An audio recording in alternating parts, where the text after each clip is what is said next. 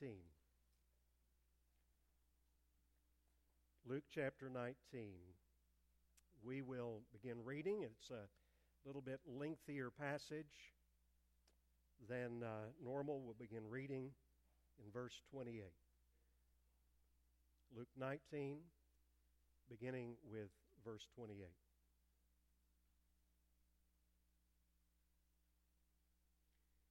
And when he, that is Jesus, said these things, he went on ahead, going up to Jerusalem. When he drew near to Bethphage and to Bethany, at the mount that is called Olivet, he sent two of the disciples, saying, "Go into the village in front of you, where on entering you will find a colt tied, on which no one has ever yet sat. Untie it and bring it here. If anyone asks you, 'Why are you untying it?' you shall say this, 'The Lord has need of it.'" So those who were sent away and found it just as he had told them. And as they were untying the colt, its owners said to them, "Why are you untying the colt?" They said, "The Lord has need of it." And they brought it to Jesus, and throwing their cloaks on the colt, they set Jesus on it. And as he rode along, they spread their cloaks on the road. As he was drawing near, already on the way down the Mount of Olives, the whole multitude of his disciples began to rejoice and praise God with a loud voice for all the mighty works that they had seen, saying, "Blessed is the King who comes in the name of the Lord. Peace in heaven and glory in the highest." Some of the Pharisees in the crowd said to him, "Teacher, rebuke your disciples." He answered, "I tell you, if these were silent, the very stones would cry out." And when he drew near and saw the city, he wept over it, saying, "Would that you, even you, had known on this day the things that make for peace. But now they are hidden from your eyes, for the days will come upon you when your enemies will set up a barricade around you and surround you and hem you in on every side and tear you down to the ground, you and your children within you. They will not leave one stone upon another in you, because you did not know the time of your visitation."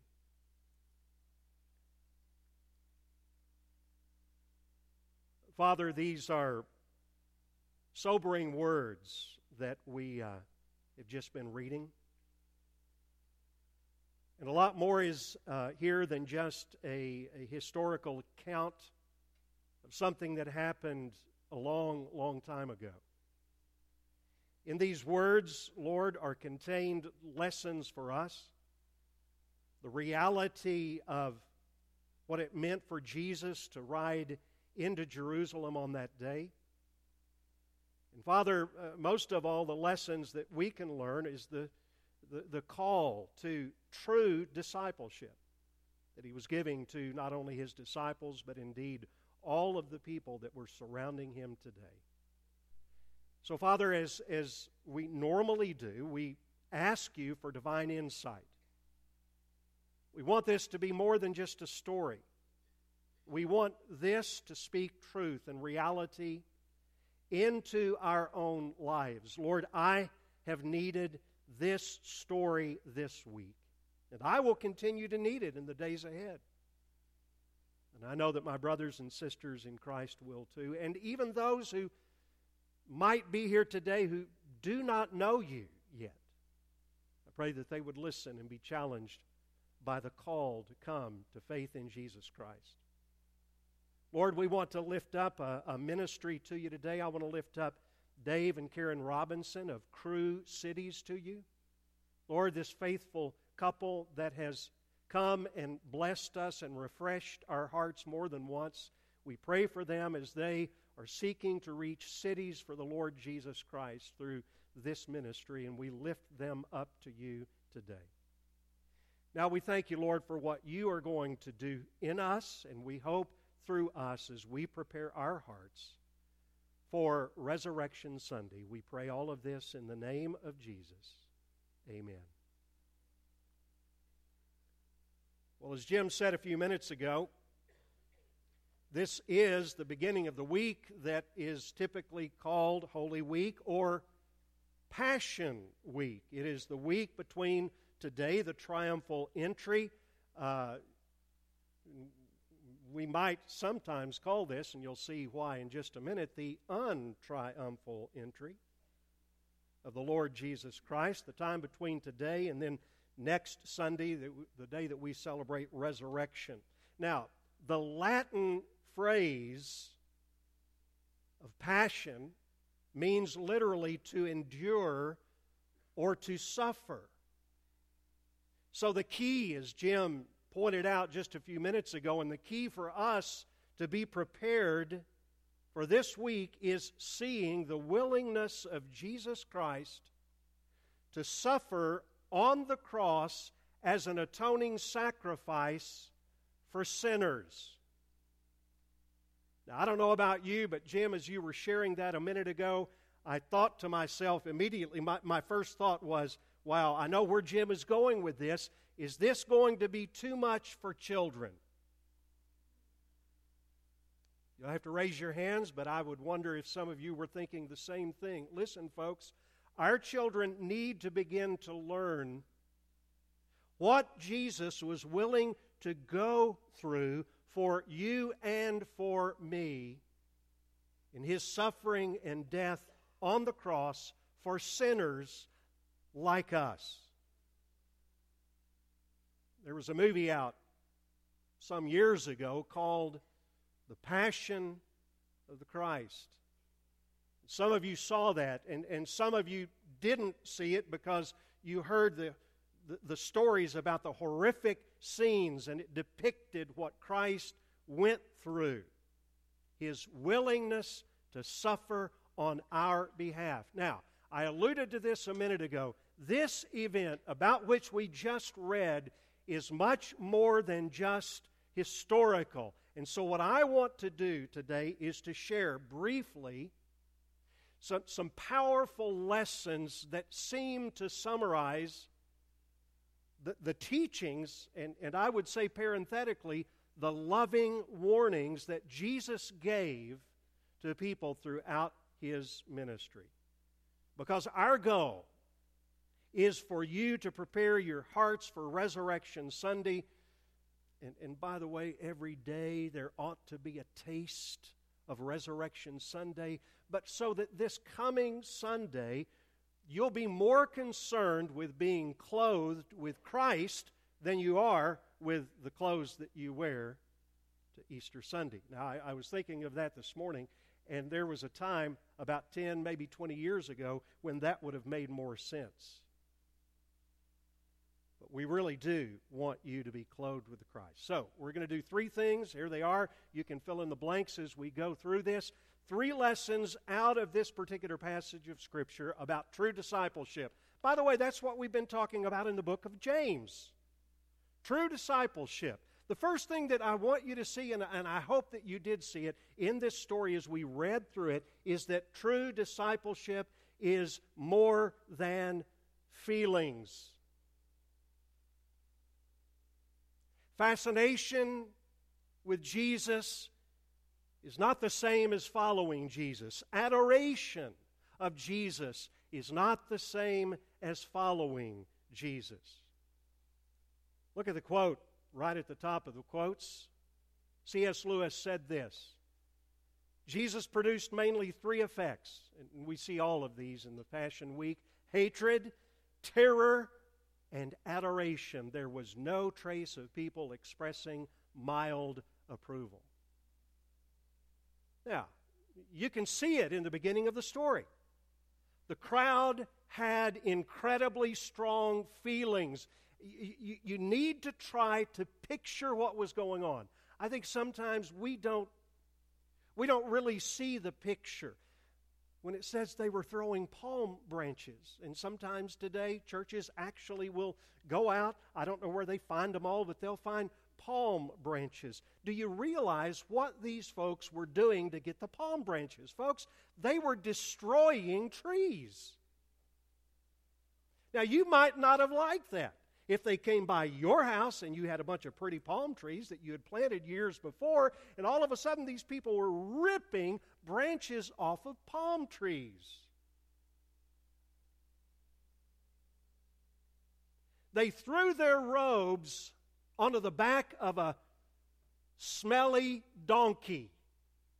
Now, see, you don't really feel that. It doesn't have that feel until you understand what's going on here. By the way, and this is just an aside, Jesus came riding on a donkey. Does that sound kind of strange to your ears sometimes?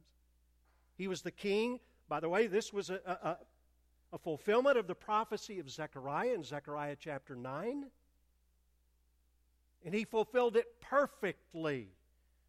Back then, when a king came in peace and with humility, it was appropriate. And they often did. They rode on a donkey. But by the way, let me just give you a little insight. When Jesus comes again, he will not be riding on a donkey. He will be riding on a white war horse. Coming back as the conquering king. That's just an aside. But you need to get a picture of this. People were taking off their clothing. Their cloak, it represented a very nice piece of their apparel. You think of the nicest coat that you have, and you would rip it off after you've torn these trees apart, and you would rip it off, and you're throwing it onto the back of this donkey that probably hadn't had a bath in a while, maybe never. But some of them were taking off their cloaks, and they were throwing them on the ground, the dirty ground, not just pavement out there, but a dirt road so that the donkey could tromp on them. There was loud shouting. There was cheering. For me, about the closest I think I could come to it, it's not on a Sunday morning.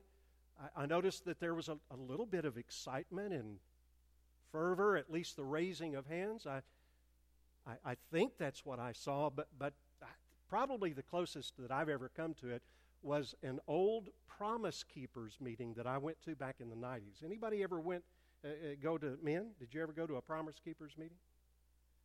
And it was a big rally, and I remember one particular thing that they did a cheer, a Jesus cheer.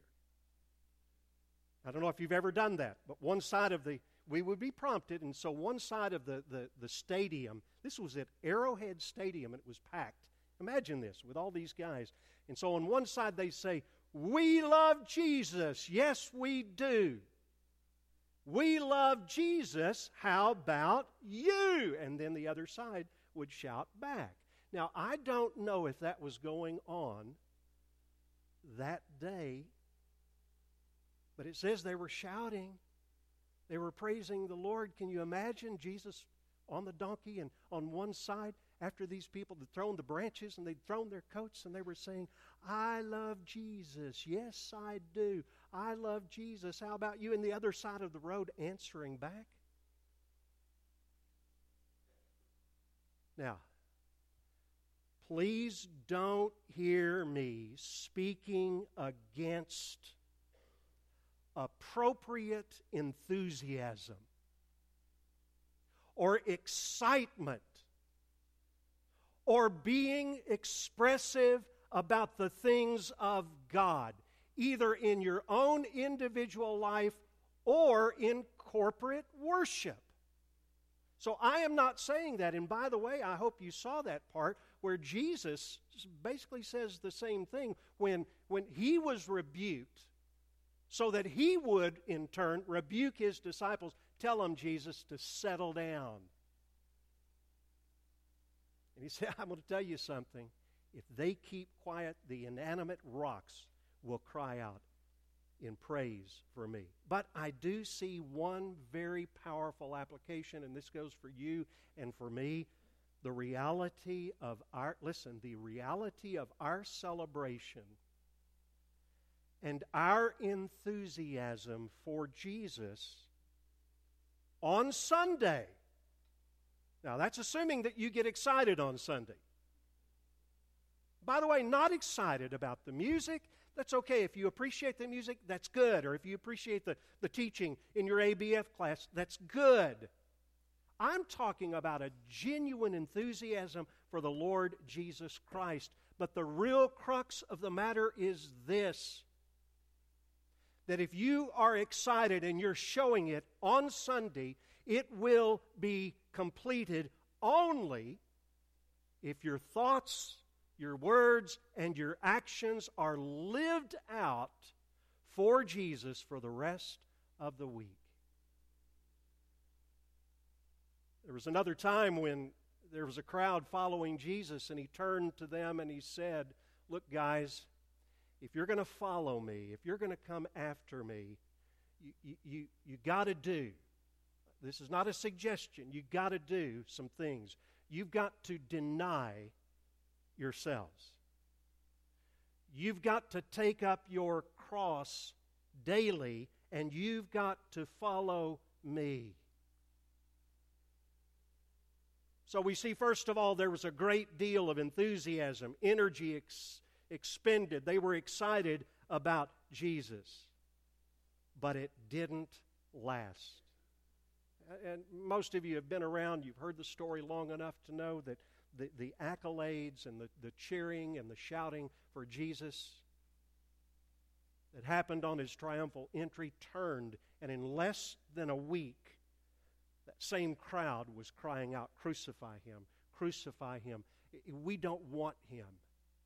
From "we love him" to "we don't want him." What we want is a revolutionary named Barabbas. Give us Barabbas. But away with this Jesus. So what happened? I mean, really, what happened to this crowd?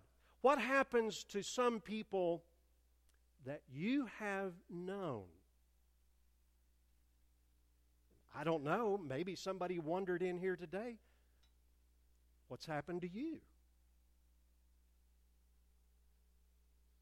I was in college when my first experience, I had my first experience with this, college roommate.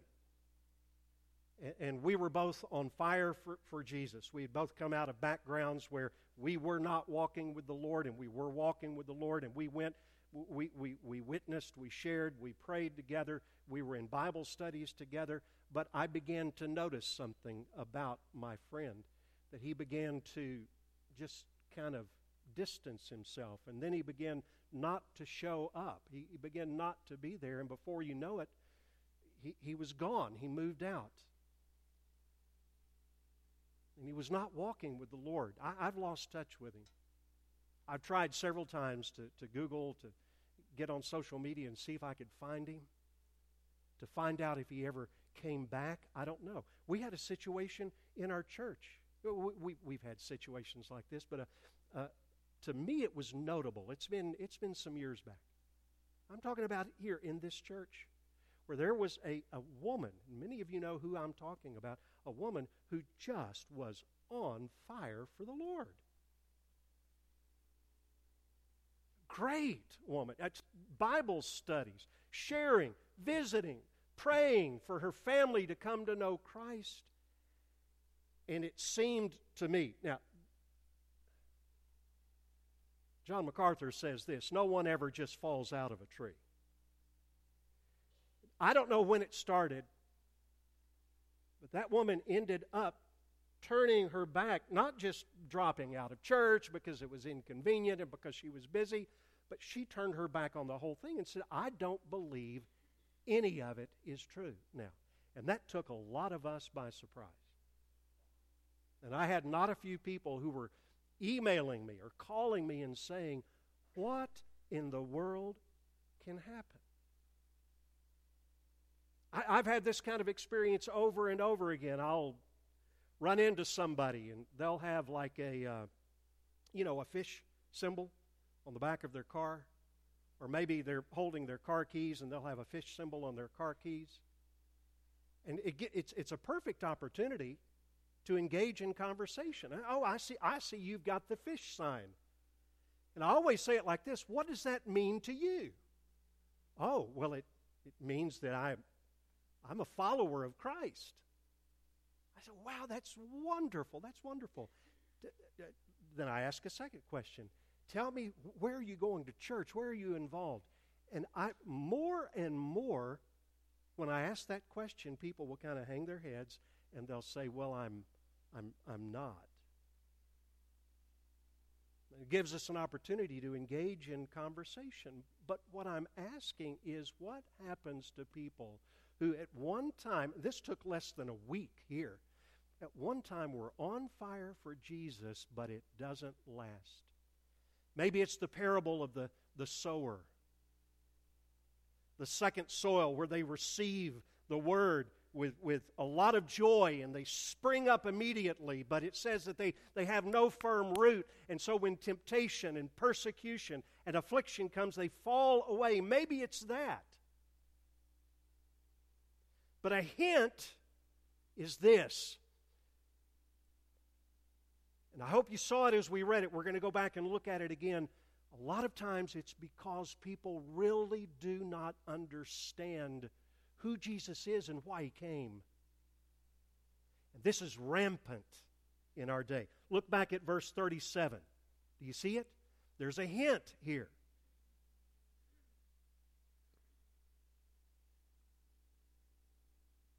Verse 37, as He was drawing near, already on the way down the Mount of Olives, the whole multitude of His disciples began to rejoice and praise God with a loud voice. Mark it. For all the mighty works that they had seen.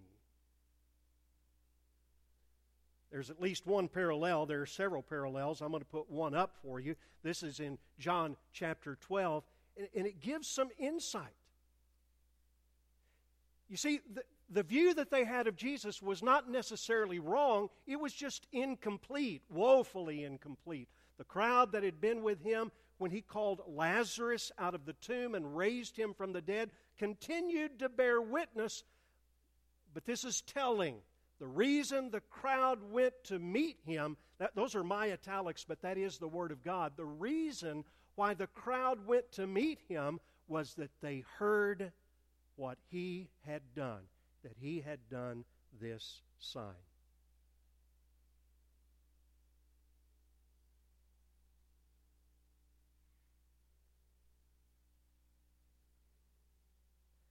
There is such a temptation to see Jesus only coming to meet our felt needs. And again, they had a wrong view of Jesus, or at least a woefully inadequate view of Jesus. By the way, that is the entire premise upon which this movement that has been around now for a long, long time, it was named the Church Growth Movement and then became the Seeker-Sensitive Movement. A movement based unapologetically on the philosophy that Jesus came primarily to meet my needs. One of my favorite books I've shared with some of you before. Now, the title and the cover, they look, it looks whimsical, okay? It's the only word I can think of. It's called Cat and Dog Theology. Maybe you can't read the other. Rethinking Our Relationship with Our Master. And then under that, Living Passionately for the Glory of God. And it's an easy read, and it's a great book. And here's the thesis. I love it. Now, again, I'll ask, I've asked this sometimes in the past, are any of you dog owners? Okay. How many of you are cat owners? Do you guys realize there's a difference between dogs and cats? Okay. I love this illustration in the book. Dogs have masters, cats have servants. And there's the owner of the dog taking the dog to obedience school. There's the cat taking the human to obedience school. Now, the book makes this premise with a cute, I think it's a cute illustration, but it's a really pointed illustration. That in every church there are cat Christians and there are dog Christians.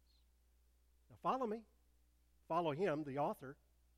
He says that a Christian who is operating out of the mindset of a dog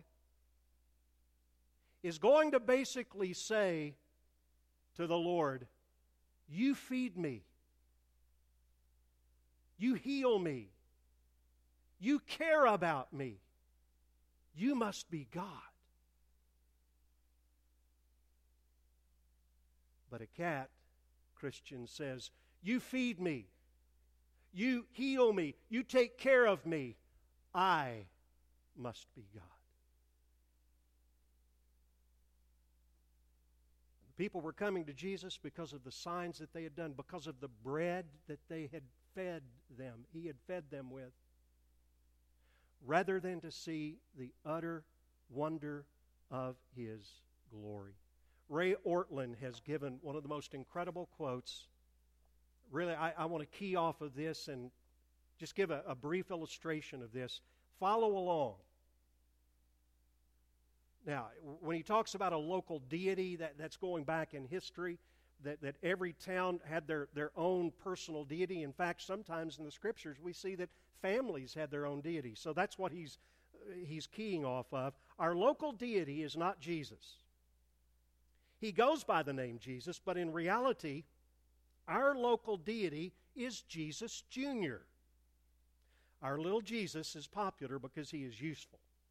He makes us feel better while conveniently fitting into the margins of our busy lives. But He is not terrifying or compelling or thrilling. When we hear the gospel of Jesus Jr., our casual response is, yeah, that's what I believe in. Jesus Jr. does not confront us, surprise us, stun us. He looks down on us with a benign, all-approving grin. He tells us how wonderful we really are, how entitled we really are. Jesus Jr. appeals to the flesh. Jesus Jr. is the magnification of self. Jesus Jr. does not change us because He is the projection of us.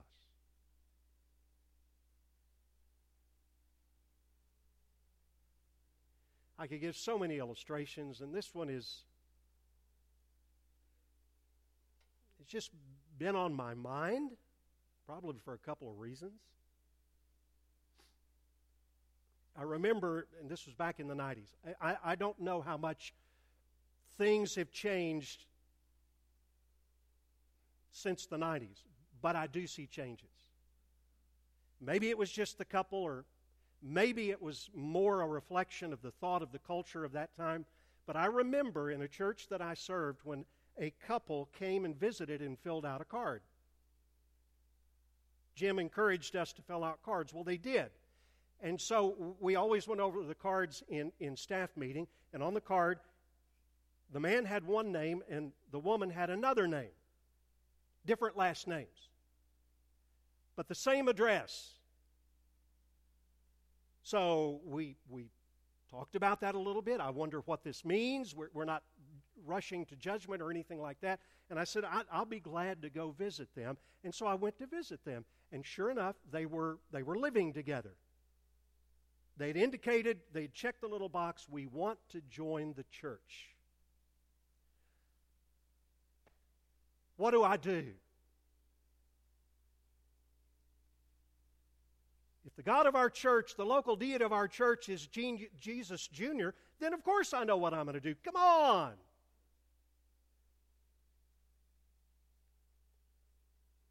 But I prayed for grace and wisdom. I prayed before I went, and so I asked that couple the question. I said, we would love to have you come and join the church, but do you see any problem?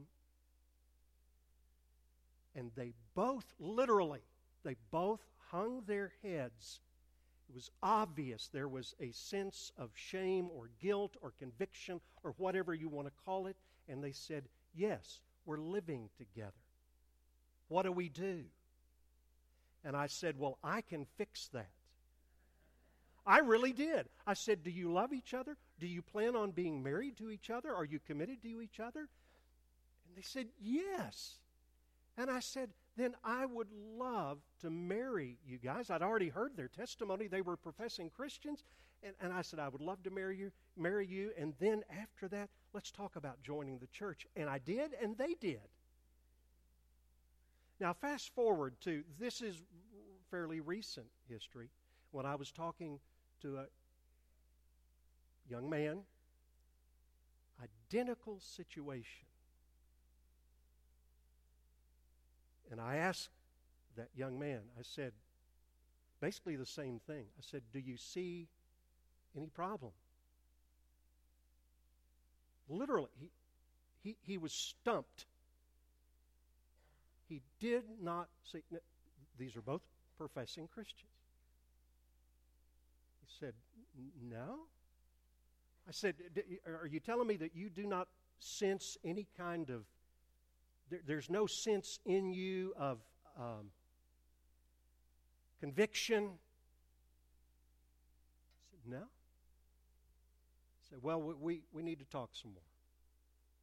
Now, I don't know if that's just, again, a reflection, bringing this up to date, of what the culture, this is where we are in our culture. And unfortunately, sometimes the culture has made its way into the church, and so culture trumps biblical revelation.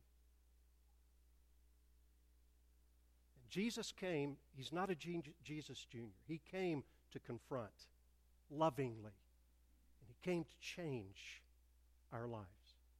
Point 2 is this: true discipleship is more than experience, more than feelings. Now, these two are related, they're closely linked. But I'm looking at the disciples now. I'm not thinking of the crowd. I'm thinking of the disciples, and I'm putting myself there. So if you're any kind of a leader, Sunday school class teacher, did you get that? True discipleship is more than experience. I cannot imagine what the disciples were feeling on that day. If it had been me, I would have been in absolute, it would have been euphoria. They might have been thinking, wow, this is absolutely stunning. They probably thought that this was the pinnacle of success. Now, as the world would define it. They might have been saying, what? Just look at the crowds, the recognition, the accolades. They're going to join our church. Well, they didn't have a church then. They're going to join our movement. This is pretty heady stuff, and it goes on today. Listen to this, and I have found myself falling into that all through my ministry life. But while the disciples might have been, I don't want to read into, I'm just saying that it is very normal for us to feel like that. We're defining success incorrectly. While the disciples were probably in euphoria, what was Jesus doing? Come on, look back at verse 41. When he drew near and he saw the city, what did Jesus do? A totally different perspective. He wept over people. Do you realize there are only 3 times in the Scripture where Jesus wept? One was at the tomb of Lazarus. His heart was troubled. He was stirred over the sense of death and the pain it was causing. Jesus wept. The second was right here. He wept over the city. And he goes on to talk about it. The most incredible, listen to me, the most incredible destruction in the nation of Israel was coming up in 70 A.D.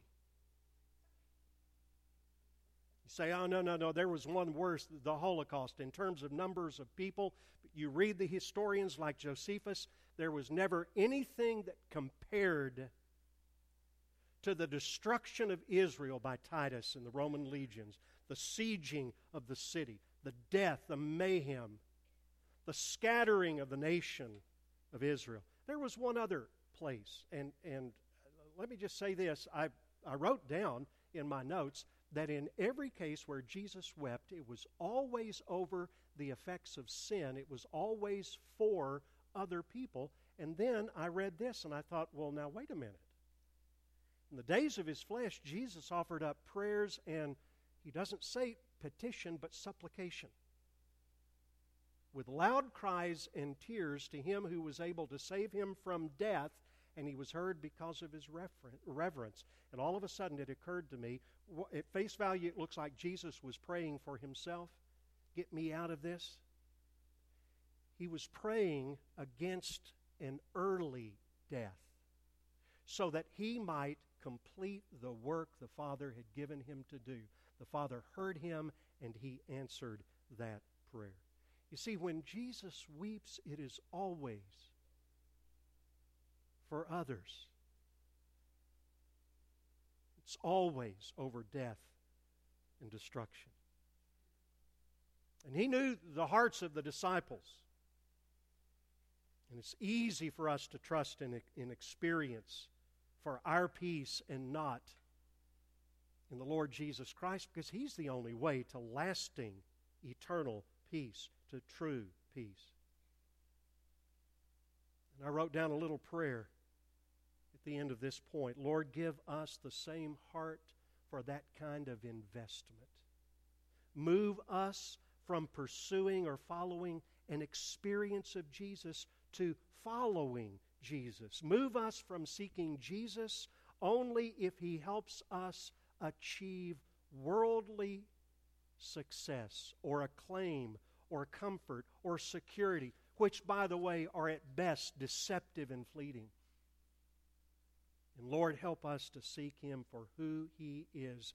Help us to move from a theology of avoiding to a theology of embracing when it comes to self-denial and cross-bearing. The third lesson growing out of this is just simply this. True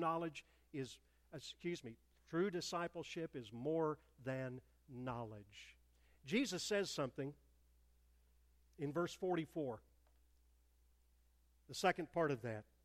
And he's talking about, he's grieving over Jerusalem because they were going to be destroyed in the future. And he said this, because you did not know the time of your visitation.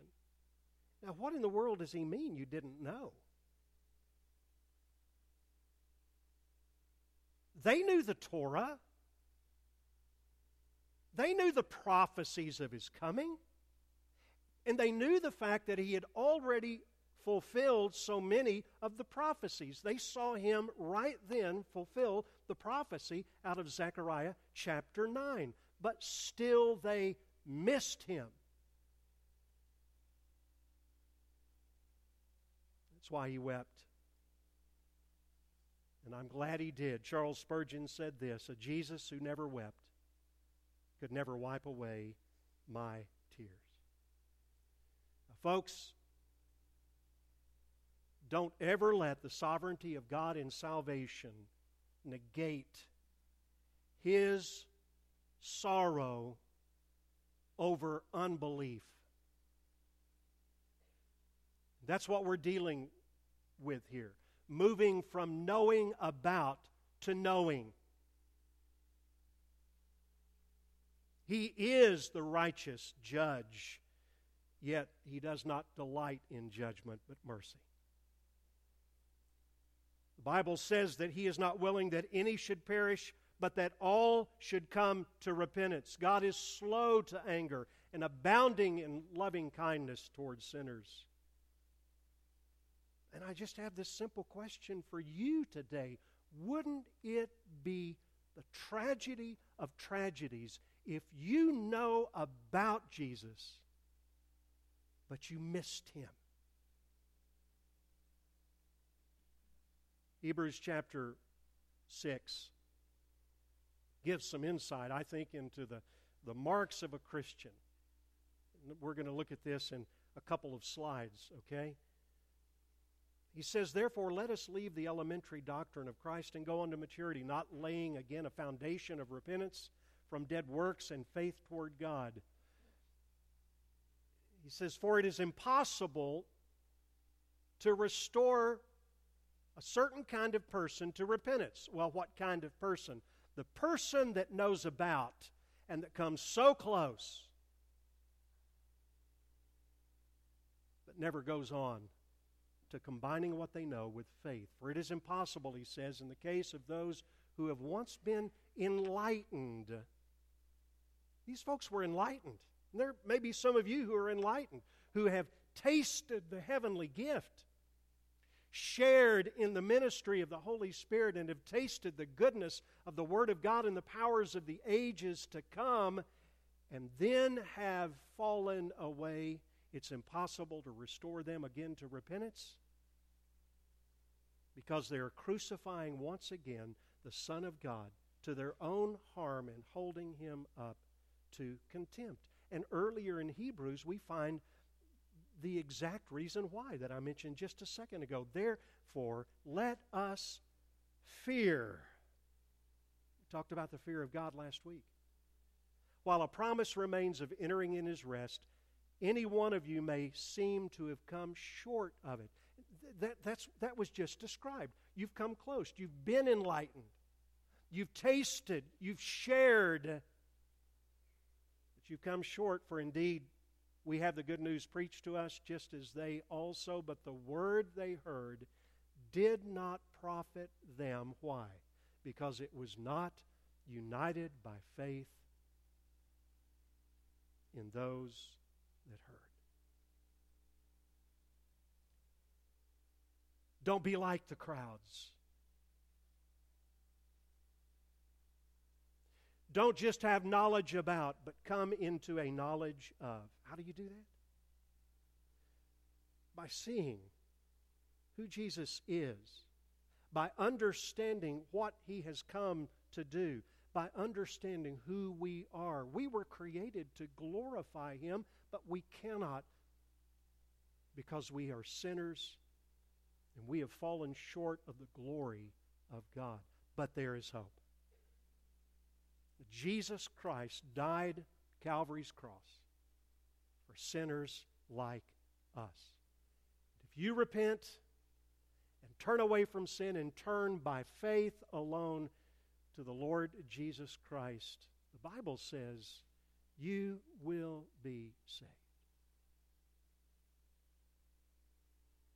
I pray for those of you who do not know Him today that will be your experience. I pray that the words of Jesus would not be true of you. You did not know the day of your visitation. Father, I thank you that you have given us the picture of what Jesus came to do, the picture of how important it is for those of us who are disciples, who are followers of Christ, to come all the way into that knowledge of you by faith in Jesus Christ. So, Lord, for those of us who know you, we pray that we might take these words to heart.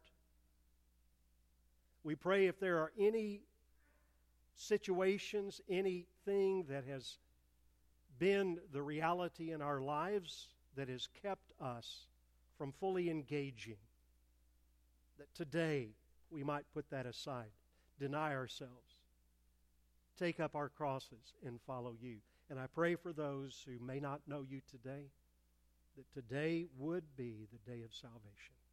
So, Lord, we praise you and thank you. Now, do the work in our hearts by the power of your Holy Spirit and your word, and help us to respond appropriately. We pray in Jesus' name. Let's stand together. We're going to